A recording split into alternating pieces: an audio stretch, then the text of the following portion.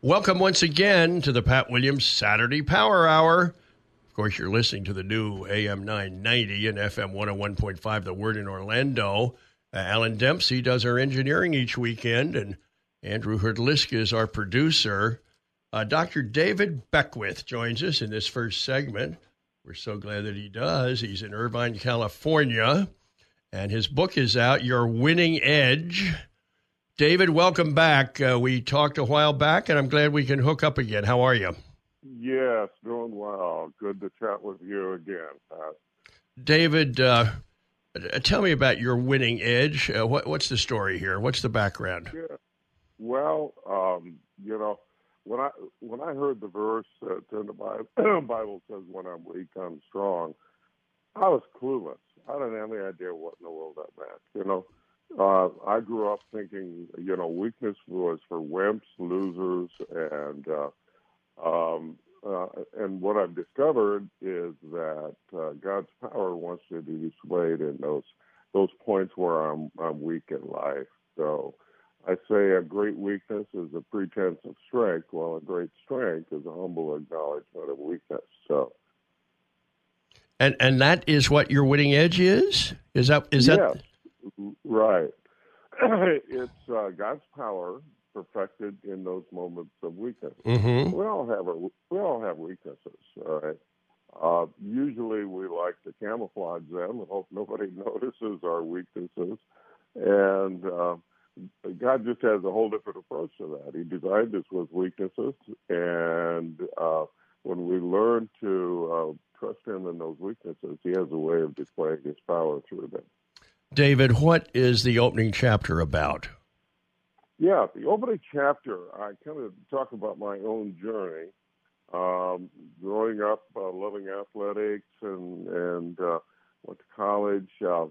Anyway, I tell the dramatic story of a head-on collision. My wife and I were returning from a Dodger ball game, and about 1:30 in the morning,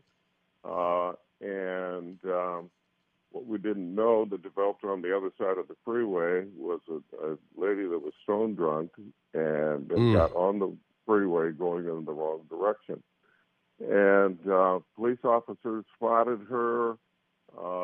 They jumped a center divider. They tried to scream at her through the PA system and put the spotlight into her eyes, and she just kept barreling forward. So I came up over a little hill and didn't have any warning and plowed into her combined speed of about 130 miles an hour. Oh, my goodness. Our two vehicles.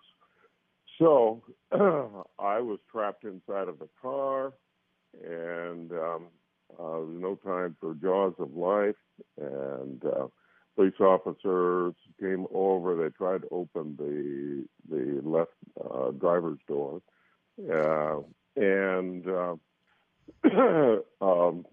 the flames had begun to come up through the engine compartment, and it was working against an explosion there. And finally, they were able to get that door open. They pulled me out screaming, and so I came to lying on the freeway with glass in my back and smelling the smoke and seeing the siren, the lights and everything. And there was my bride over me, quoting Psalm 23, though I would walk through the valley of the shadow of death, you are with me.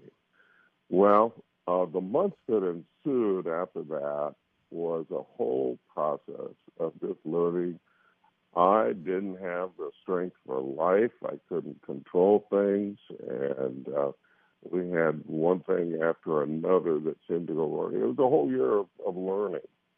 And so that began a process of discovering how God's power could be there for me during my strength. So that's a lot of what Chapter 1 is. Now, how does that fit with Chapter 2? Yeah, Chapter 2, I go into talking about the different types of weaknesses.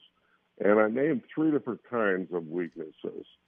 There are personal limitations that we all have, all right, whatever they might be. A physical limitation might be a limitation in our personality. It go to. Maybe we're poor at math or poor at reading maps or whatever it happens to be. So we all have some personal limitations. Secondly, personal wounds. We've all been wounded and hurt in the journey of life. And God wants to take those wounds, and as we discover his power in those, a lot of times the impact we'll have in life helping others comes out of our own personal woundedness. And then I talk about third area, which is personal sin, and God wants to change that. And then a misuse of strengths, where we rely on our strength and never really realize our potential because we're relying on those. So, David, let me go back over them. Personal limitations, personal wounds, and personal sin. Right. Is that right? Right. And then fourth one is a misuse of strength. I'll give you an example. Let's say, Pat, you've been in the athletic world. Let's say you've got a great athlete, incredible ability, and he's grown up. He can break training rules. He relies on his strength. He can goof off and still come out ahead. He never realizes his potential. That's a misuse of a strength that then is a weakness because he's relying on his natural ability instead of relying on God. Now, move to the third chapter for us, David. We've covered that first compelling chapter, frightening, really. Yeah. And then we hit chapter 2. Now, keep moving with us. Now, tell us about chapter 3. Yeah, chapter 3, closely related to this. I talk about the battle that goes on in the mind, and I entitled that chapter "Diffusing Tormentors in the Mind." And this area of weakness, to identify those weaknesses, but then how to overcome the things that are in our minds. So I talk about removing scarring memories of a tragic accident, post-traumatic stress from war, shattered personal worth, scarring mental or physical abuse, all of those things. So I talk about the amazing process and the research into how the mind can literally be reprogrammed by the power of God and the Word of God. What's your advice on studying the Word of God? How do we go about that? Well, I'm a great advocate of memorization, but probably most of us kind of back off on the, I don't know. I have a hard time remembering names, let alone memorizing. Actually, the word memorization is never used in the Bible, but it talks about meditation. Mm-hmm. Over and over again, it says meditation is the key. So here's what I recommend for people. Get a verse or a passage of Scripture, carry it with you during the week, and meditate on it. That means come back to it over and over and over again. Think about it. Amplify it in your thinking. What happens if you meditate on a verse for a week, you end the week and you go, oh, I've memorized it. So the memorization can happen from continually meditating on it. Is it like a cow chewing the cud? Yep, that's a great illustration of it. So, continually thinking about it. I call it David says, I dance to your revelation, You find a joy and a delight in a section of Scripture. So that has been transforming of my mind. Dr. David Beckwith is with us from California. We've got another segment with him. In the meantime, let me remind you, we're trying to bring Major League Baseball to Orlando. The Orlando Dreamers. We must show baseball that there's tremendous interest here. So head up to the website we've got set up, orlandodreamers.com, and just check in there and say, yes, I think this would be terrific. Baseball in Orlando makes sense. We want to do it. orlandodreamers.com. The more people that respond, the stronger the message to Major League Baseball. This is the Pat Williams Saturday Power Hour on the new AM 990 and FM 101.5. The Word. More after this. My guest is Dr. David Beckwith. He's in Irvine, California. His book, Your Winning Edge. David, we've covered Head On with Life, Discovering Power and Weakness, Diffusing Tormentors in the Mind. I want you to talk about these two topics that you write about, releasing resentments and releasing regrets. Fill us in on those two. Yes. There's two things that tend to hold us back in life. One are resentments that we have. The other is regrets that we have. The resentments may be against other people, things that they have done to us. It may be resentments we have against ourselves or resentments we have against God. So resentments will hold us back. And I compare it to a headlock. You don't want somebody to put a headlock on you. And resentments grip us like a headlock. And so being able to release resentments. So I've worked with so many people leading them through this. My wife and I do a lot of work with pastors and wives through Standing Stone Ministry. And we find many of them, through the hurts and wounds they have a lot of built-up resentment inside. So I outline a 4-step process to be able to release resentments. And I recommend for people, if necessary, they go over those every single day because they're so crucial. And it's been a joy to see that. So the flip side to that are regrets. And we all have regrets, stupid things we've done, things we said, or we go, I shouldn't have said. So we all have some regrets that hold us back. And a lot of times we're more focused on our regrets and our guilt than we are on the grace of God. And God wants to set you free from regrets that you had. So I talk about the process of being able to do that. I was at a breakfast one morning and at a conference and put it out. I wish I had the name of the lady who gave me the great insight. And we're talking about regrets.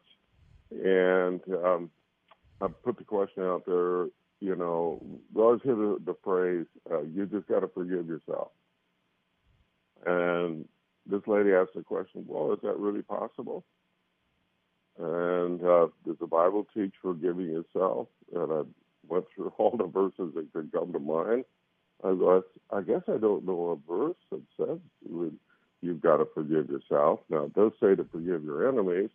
If you are your own worst enemy, then I guess that includes forgiving yourself. But she pointed out that being able to release regrets and literally to experience forgiveness, we have to, that is powerfully supernatural. And we've got to accept God's forgiveness of us. That's the power. Otherwise, we're powerless to be able to do it. You forgive yourself one day, and the next day it's back again, and you're still bouncing around those regrets. Dr. David Beckwith is with us. He's in California. The name of his book, Your Winning Edge. David, in Chapter 6, Fixing the Weaknesses in Others with a question mark, what's that about? Yes. We often wonder about how to be able to fix other people and their weaknesses. And I'm often asked that when I speak, is it possible to change my husband? Is it possible to change your wife? Whatever. My first answer is no. Okay. The reason is changing people is God's business, not mine. All right. And so in my relationships with others, I release that. I say, take off your I'm out to change you badge. Don't wear that anymore. Okay. Now, that said, there are things that we can do to cooperate with God who helps others change. And I call them the ABCs of being involved as a God agent to help somebody in the process of change. And the first of those is to accept them with unconditional love. The second is to believe in God's power and their potential. And the third is a process communicating the truth and love with them. So, yes, God can use us to help somebody change, but we create the environment where change then is possible. Now, David, at the end of your book, Your Winning Edge to Thrive, what are you telling us there? Yes. Repeat that again, Pat. At the end of the book, there's a segment called Your Winning Edge to Thrive. I want to hear about that. Okay. Well, I write, I use a lot of stories, a lot of humor, and I wrap it around rock solid biblical truth. And I personally have experienced this of learning to thrive, welcoming the weaknesses in my life and surrendering them before God and allowing Him to take over and be the power and strength of my life in those areas. If we realize our failure didn't catch God off guard, so, don't beat yourself up with failure. Be patient with yourself. God is at work. And one of God's most effective means in the process is failure. So many believers are simply frantic over the fact of failure in their lives. They'll go to all lengths and trying to hide it, ignore it, or rationalize about it. But failure where self is concerned in our Christian life and service is often allowed and engineered by God in order to turn us completely from ourselves to a source of life, which is Christ Jesus. This is the process of God wanting to thrive in our weaknesses. I'm curious, David, what prompted you to write this book and dig into all these aspects that you've been sharing with us? What was the trigger? I would say my own frustrations, Pat. Frustrations with my anger, depression, my own weaknesses that I had to come face to face with. So it's been a process. I often felt like if I could just formulate, I'm very goal-oriented. If I could just formulate the right set of goals and get my will dialed up strong enough, I'd be able to achieve it. So, talk about making New Year's resolutions. I've made who knows how many of those. I don't make New Year's resolutions anymore. I ask God for a New Year's revolution. So I identify those areas where I need to yield to Him. So there's a difference between striving with the will, and surrendering the will. And the key is in a surrendered will. So I will identify those areas where I want to see God do a transforming work in my life. It's just a simple act of that, Lord, I surrender this area to you. You're going to have to take over because I screw it up every time. So that's the process in my life. What is your counsel, David, to people who have been listening to us or have read your book or will read your book? What's the best advice you can give them? Well, I impart hope to the discouraged, the downhearted. Again, I come back to that. If we're disappointed in ourselves, it comes from believing itself. Disappointment arises from that. Instead, allow God to take care. Get acquainted with your weaknesses. I go through about 60 areas of different weaknesses and their potential strengths. So as you begin to discover those, you're going to watch God display Himself in new ways. It's an irony. We always hope others won't discover our weaknesses. Paul said, I boast about my weaknesses. Boy, there's a flip for you. And so to be able to go, this area is a weakness of mine, and God just takes over, and that's my winning edge. David, if you could miraculously have lunch with the Apostle Paul today, what would you want to talk to him about? I'd love to hear him talk about Romans 7. Paul talks about his frustration that he had. I want to do what I should do. I can't do it. I'm frustrated with myself. For whatever reason, Paul didn't tell us what that was. It may have been something that was very embarrassing. It may have been something that his enemies could have used against him. Anyway, we know he's frustrated. I think Paul and his traveling companions, he probably shared it with them. It's probably something he couldn't share in a wider sense, to be honest. But I think he shared it with the guys that traveled with him. I think they prayed for him in that. And so I'd love to hear him talk more about that. Which of Paul's epistles, David, is your go-to book?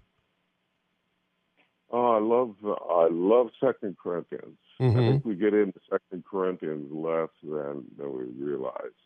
2 Corinthians is Paul laying bare his heart and his soul, the agony, talking about depression, and then relating to how God has displayed himself, how God's taken over in his weakness, how his weaknesses have become a PowerPoint, a displaying point of the power of God in his life. So 2 Corinthians is a great book.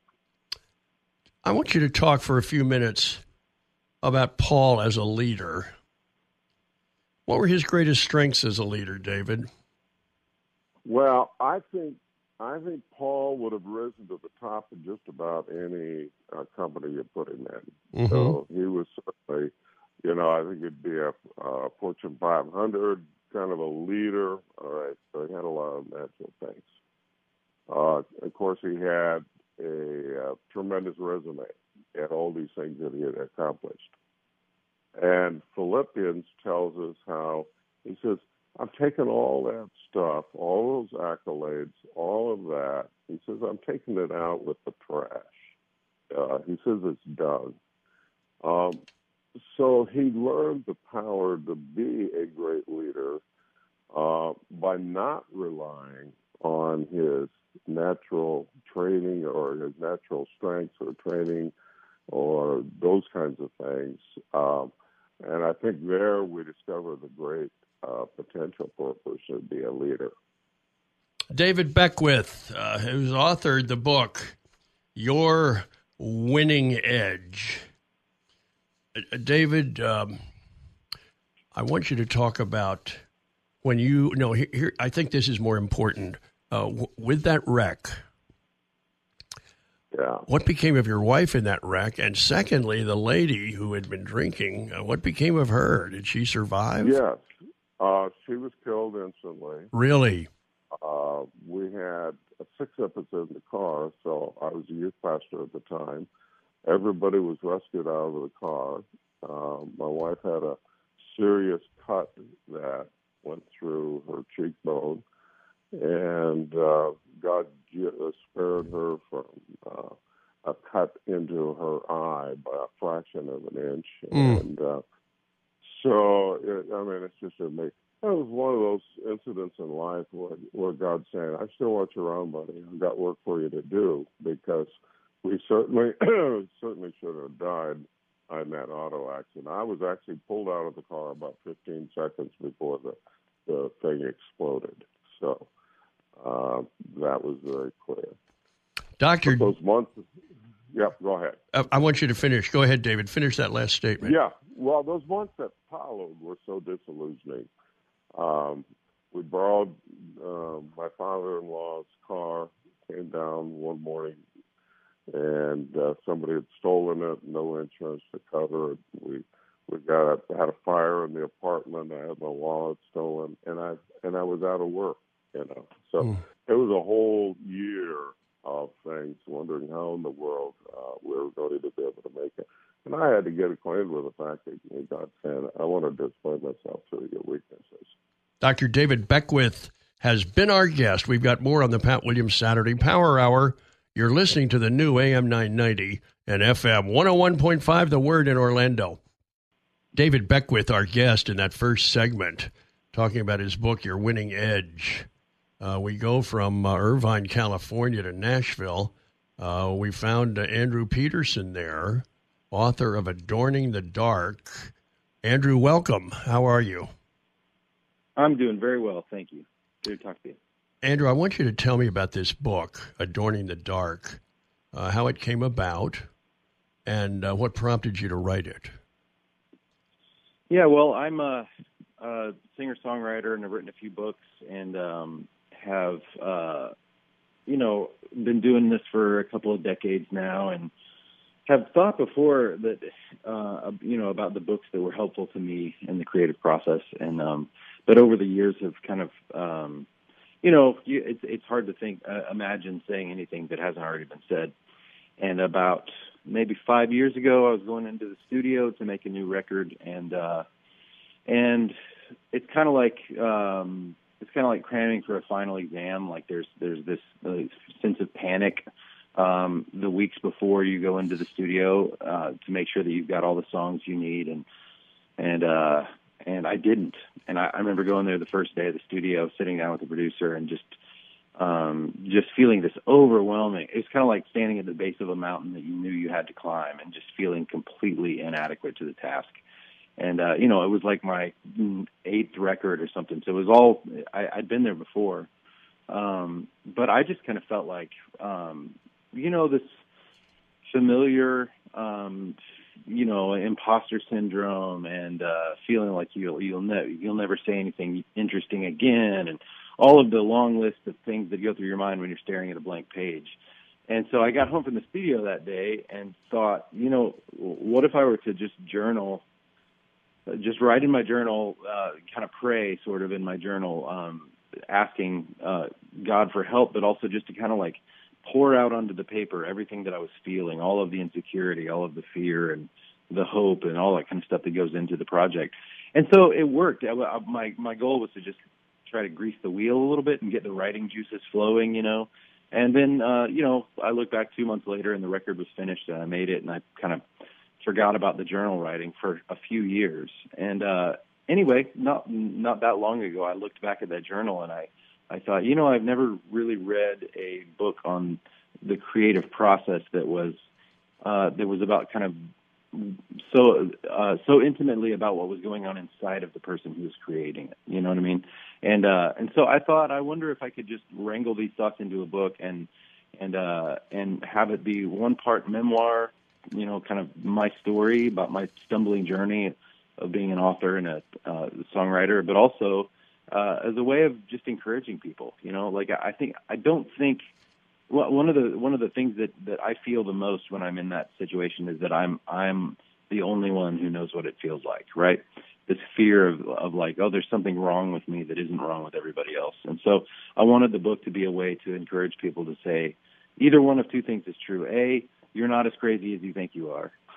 Or if you're feeling all these things, maybe it is that you're crazy, but you're not the only one, and you're in good company. And so that's kind of the start of where the book came from. I want you to explain to us these 6 principles for the writing life that you cover. Let's start with the first one, and then we'll move from there. Serving the work. What does that mean, Andrew? Well, I think that's a phrase that I lifted from an author named Madeleine L'Engle, who wrote A Wrinkle in Time, and she wrote a wonderful book called Walking on Water, which was her sort of theology of like what it means to be a Christian who is also a writer. Mm-hmm. And it helped me a lot when I had just moved to Nashville back in the 90s and was trying to figure out what my calling was, how to articulate what it is that I was trying to do. And she kept talking in the book about serving the work, and it's an interesting idea. And I think that a lot of times, like if one of the things that can be bad about art, and I don't even just mean Christian art. I mean, I go to movies that where you feel like the agenda is on full display, and you're in the story, and then all of a sudden you get this feeling that the writers of the story had this giant point that they wanted to make, and that point superseded the kind of great mystery of what it means to tell a good story, and it snaps you out of the thing, right? And so sometimes I think people can sit down to write something and have a point that you're trying to make or an agenda in mind, and you use that agenda to kind of bully the work of art, and I use that term very loosely, into being. So, for example, if I sat down to write a story, and I was like, I'm going to write a story about courage, and I got 10,000 words into it, and the story kept like leaning another direction and trying to be about something else. I can either force the story to obey my original agenda, or I can allow the story to grow into something that might surprise me, right? And I think as a Christian, I see that as the Holy Spirit at work. I think that's like you're giving the work the freedom to become something greater than you intended. And so I think that's what I'm getting at, is that you have to hold very loosely to your idea of what the thing needs to be and give it the freedom to grow. And it's a very weird thing. Like I remember reading about this before I wrote my first novel, about how authors would talk about how the characters would begin to do and say things that surprised the author. And I was like, how in the world could that happen? And sure enough, once I got to know my characters and I got deep enough into the story, you have this weird sense that the story is kind of tugging you along. And I think that serving the work means letting it. Now, I want you to move to the second one. Andrew Peterson is our guest. The book is called Adorning the Dark. Second principle, serving the audience. We want to hear about this one. So, yeah. And this especially, there's a broad principle at work, but I'm coming at this especially as a writer and a songwriter. But there is you can forget to love that the art that you're making, that the talk that you're giving, the sermon you're preaching, the whatever it may be, is not meant to just be self-expression. That I believe that our creativity is a way to love someone, right? Like we've been given our gifts as a way to lay down our lives for others and to love the people that are in our path, right? So if one of the examples that I give in the book is this idea that sometimes as a writer you can show off. You can try to like show people how clever you are, and which in the end is a kind of bad self-expression where you're just drawing attention to yourself, instead of asking yourself, how can I best draw attention to the thing that the song is about, not the writer of the song. And so at every turn when you're putting on a concert or decorating your house, I think that the idea is not, I just want to show people how unique and special I am. The idea is I want to love people. I want people to feel a certain kind of comfort or longing or whatever it may be that your end goal is with the art. And so I remember reading an article about Yo-Yo Ma, the cellist, and how he had stage fright for a while, and which is so ironic to me that he's one of the great cellists in the world, and that he struggled with stage fright. And he said that the way he got over it was that he realized one day that he did not feel any kind of anxiety when he hosted a dinner party, that he loved hosting a dinner party. He loved to make people feel comfortable in his home. He loved being in charge of it. He had no problem hosting. And so he just needed to start to think of his concerts as a giant dinner party that he was hosting. And so it went from him being full of fear because he was there to try to impress people, and it was about him, to turning the tables and saying, I'm going to actually serve these people and try to make them feel comfortable and love them with this music. And I think that's kind of at the heart of what it means to serve the audience. Now, Andrew, let's go to the third area that you write about, serving the work, serving the audience. Number 3 is called selectivity. Explain that one.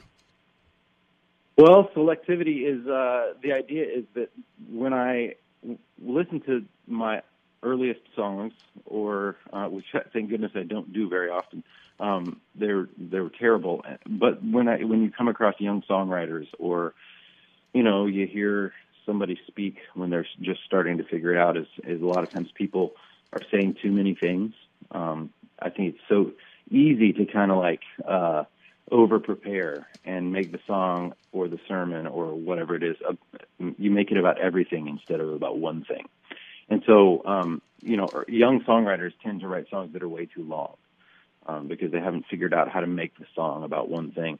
The example that I give in the book is that we live in the country here in Tennessee, and I tapped a sugar maple tree in the woods near my house, just because I just get these wild hairs, and I was like, I want to make my own maple syrup. And I learned that that in order to make maple syrup, you have to boil down the sap at a 40-to-1 ratio.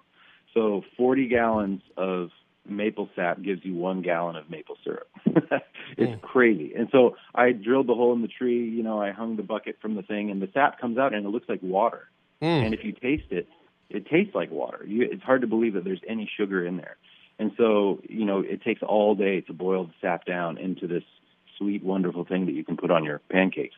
And I think that's part of the idea of selectivity is as a writer, whatever the project is, you have to figure out how to boil it down to that one thing so that it can be received and people know what it is. And one of the great examples of that kind of selectivity is the Gospels.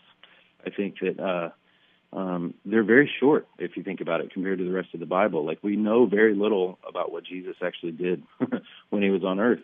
So the writers of the Gospels, with the help of the Holy Spirit, narrowed it down to what it is that we needed to know about him, in order to know Christ. And so that's kind of the idea. And there's actually this great line at the end of the book of John, the Gospel of John, where it says, if we were to write down everything that Jesus did, all the libraries in the world couldn't contain the books. And so there's a perfect example of, you can't write it all down. You've got to just focus on what the listener needs to know. I must say, Andrew, that verse that you just shared really, really fascinates me. What more would we have acquired if they had been writing faster back then? Thanks so much for joining us here on the Pat Williams Saturday Power Hour. Our first guest was Dr. David Beckwith, author of Your Winning Edge. And then Andrew Peterson joined us from Nashville, the book Adorning the Dark. My latest book is out. It's called Lead Like Walt. And we take a look at Walt Disney through the 7 leadership principles that he possessed that really allowed him to become one of the greatest leaders our country and the world has ever seen. I think you'll enjoy this book. Brooke and his brother, Brooke Lopez, and his twin brother, Robin, wrote the foreword. They are absolute Disney nuts, the 2 NBA centers. Quite a story. So we're back next weekend for more on the Pat Williams Saturday Power Hour, the new AM 990 and FM 101.5, The Word. Stay tuned all day and have a great week ahead. And one day in eternity, we'll have time to dive into the rest of the story, I think. But we have what we need. Andrew, I'm curious about storytelling. It seems we're all hardwired to retain stories, not PowerPoints. Tell us your theory on storytelling, why it's so important to us. Well, there's a quote that I don't remember who said it first, but I just loved it when I heard it. It was if you want someone to know the truth, tell them. If you want someone to love the truth, tell them a story. And I think that I'm a pastor's kid, and so I grew up mostly in North Florida, listening to my dad preach every Sunday, twice a Sunday evening and Sunday morning, and I just I counted it up one time how many thousands of sermons that I heard my dad preach, and And I remember vividly as a little boy, you get antsy in church, and he's my dad, so it's probably a little harder to listen to than for other people. And I would be kind of zoned out while he was doing the expository stuff and digging into some verse that Paul wrote, But then when he would try to make a point and say something like, the other day I was at the feed store and I bumped into so-and-so and this thing happened, you could feel the air in the room change. Like everybody would stop fidgeting. We would all lean in because now we're getting a story. And so from a very young age, I had this real sense that stories were, there was a resonance, like the radar in our hearts is kind of like, or the needle is kind of swinging wildly. And as soon as the story starts getting told, then it stops wiggling and we tune in. My guest is Andrew Peterson, the book Adorning the Dark. We need to pay the bills here. We're back right after that on the Pat Williams Saturday Power Hour. It's the new AM 990 and FM 101.5 The Word in Orlando. Author Andrew Peterson is with us from Nashville. His book, Adorning the Dark. Andrew, let's get back to these 6 principles. We've covered serving the work, serving the audience, selectivity. Now, here's the 4th principle that you write about. It's called discernment. Fill us in on that. Well, this one is pretty short and easy, but the idea is just that I think that it's easy, especially in the church, to not worry so much about the craft and to worry more about the what people intended, or to kind of give people a free pass because they were telling us about Jesus or whatever it may be. But as a dad, I was thinking about how one of the best parts of being a dad is that I get to curate my kids' art for a time. Like there's this narrow window of time when I get to shape all of the art that is going to form their imaginations as my kids are growing up. And so that means showing them the very best movies and showing them the exposing them to the best books and the best songs, And so it was so fun, because I had all these movies in my mind. It was I can't wait till my sons are old enough to sit down and watch whatever with them. And so it was really fun to teach them in that sense, what I think is good and true and beautiful, and then to talk about it, right?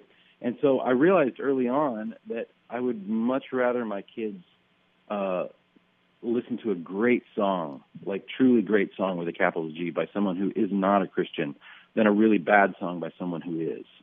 There was something about the common grace that and the craft, and teaching them to discern what is excellent and praiseworthy, and so I think that if you want to be an artist, if you want to be a writer, then it helps to study the craft. And so discernment is kind of like the artistic equivalent of looking at the back of the box to see what the ingredients are. And so I think sometimes if we teach ourselves what makes for a good film or what makes for a good song, then you can listen to the stuff that is lame and learn what the bad ingredients are, and choose things that are going to be edifying instead of things that are not. And so I think especially if you are going to be a person who's going to go into any kind of creative field, then you need to, if you want to write poems, then study poetry, learn the craft of poetry so that you can discern what's good and what's bad. Now we move to principle number 5, Andrew. It's simply called discipline. I want you to explain that. So when I first moved to Nashville, I was. How do I get into this? Okay, I'll put it this way. My son Aiden is my oldest, and he is a junior in college and is an animation major.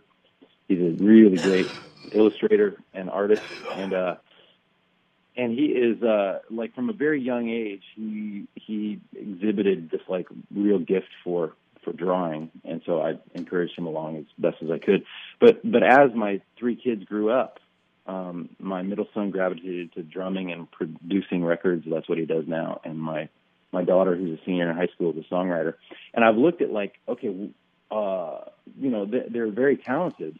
But what I've noticed is that what they've learned that outweighs even the talent is the fact that they've grown up in this culture here in Nashville where they see every day that art is work, that you can't just lean on the fact that you can kind of sing, that you actually have to like dig in and hoe the garden and pull the weeds and really get your hands dirty at your craft in order for it to bear fruit. And so the idea of discipline is one of the biggest ones. It was like figuring out how to write a book, for goodness sake. It was a gigantic lesson in self-discipline and realizing that if you want to enjoy the harvest, then you have to deal with the frustration of sowing and and hoeing and getting the stones out of the field. And so discipline's a huge one. Like that's the greater thing that my kids learned from growing up in Nashville than any kind of specific talent that they were born with or advantages in that way. Like I think that what they really grew up with was this idea that, if I want to get good at drawing, that I have to draw and draw and draw and draw. And they've seen that modeled over the years. And so that's discipline. Andrew Peterson, author of Adorning the Dark. Okay, Andrew, you've wrought at the sixth principle, and you call it community. What does that mean? Well, I mean, I don't think... I think a lot of people have this idea that of the lonely artist, the artist that kind of holds themselves up somewhere and comes out of the cave with some amazing jewels that they've uncovered. The truth is, art is. I believe that art nourishes community and that community nourishes art. There's a ministry here in Nashville that I was a part of starting called The Rabbit Room. And that's one of the things we say is art nourishes community and community nourishes art, which is to say that there's something about the creative process that draws people together, something about making stuff and enjoying art. People show up in your life when you start doing that kind of work. And then the other side of it is that the community, the friends that you have, end up making the art richer and more beautiful than it would have been without them. And so one of the great examples, I think, is C.S. Lewis and J.R.R. Tolkien and the Inklings. Like, their group of friends got together in the pub in Oxford, and just because they enjoyed the art in the beginning, they all were kind of Christians who were also nerds about a certain kind of story, and they got together. But I would say that a lot of people don't realize that the Lord of the Rings exists because C.S. Lewis encouraged Tolkien to keep writing, that Tolkien may have never finished the book because he didn't think anybody would want to read something that long. And Lewis was this huge fan who said, no, keep writing. Like, the world needs these stories, but especially I need these stories. I want to know what happens next. And so that community ended up giving him the gas in the engine that he needed to finish the work. And the cool thing to me, though, is that the thing that will outlast any of the songs we write or the books we write or the sermons we preach is the friends. It's the people that we will be spending eternity with, And so in some mysterious way, I think the stories we tell will carry over into the new creation. I don't know how that works, but I know for sure that I am the better part of the bargain is the fact that moving to Nashville and being in community is not the fact that this community has helped my art to grow, but it's the fact that the art led me into this community of dear, dear friends that I'll have for the rest of eternity. Andrew, the last chapter of your book is called Home is Real. What are you writing there? Well, I don't want to give the whole book away, but I will.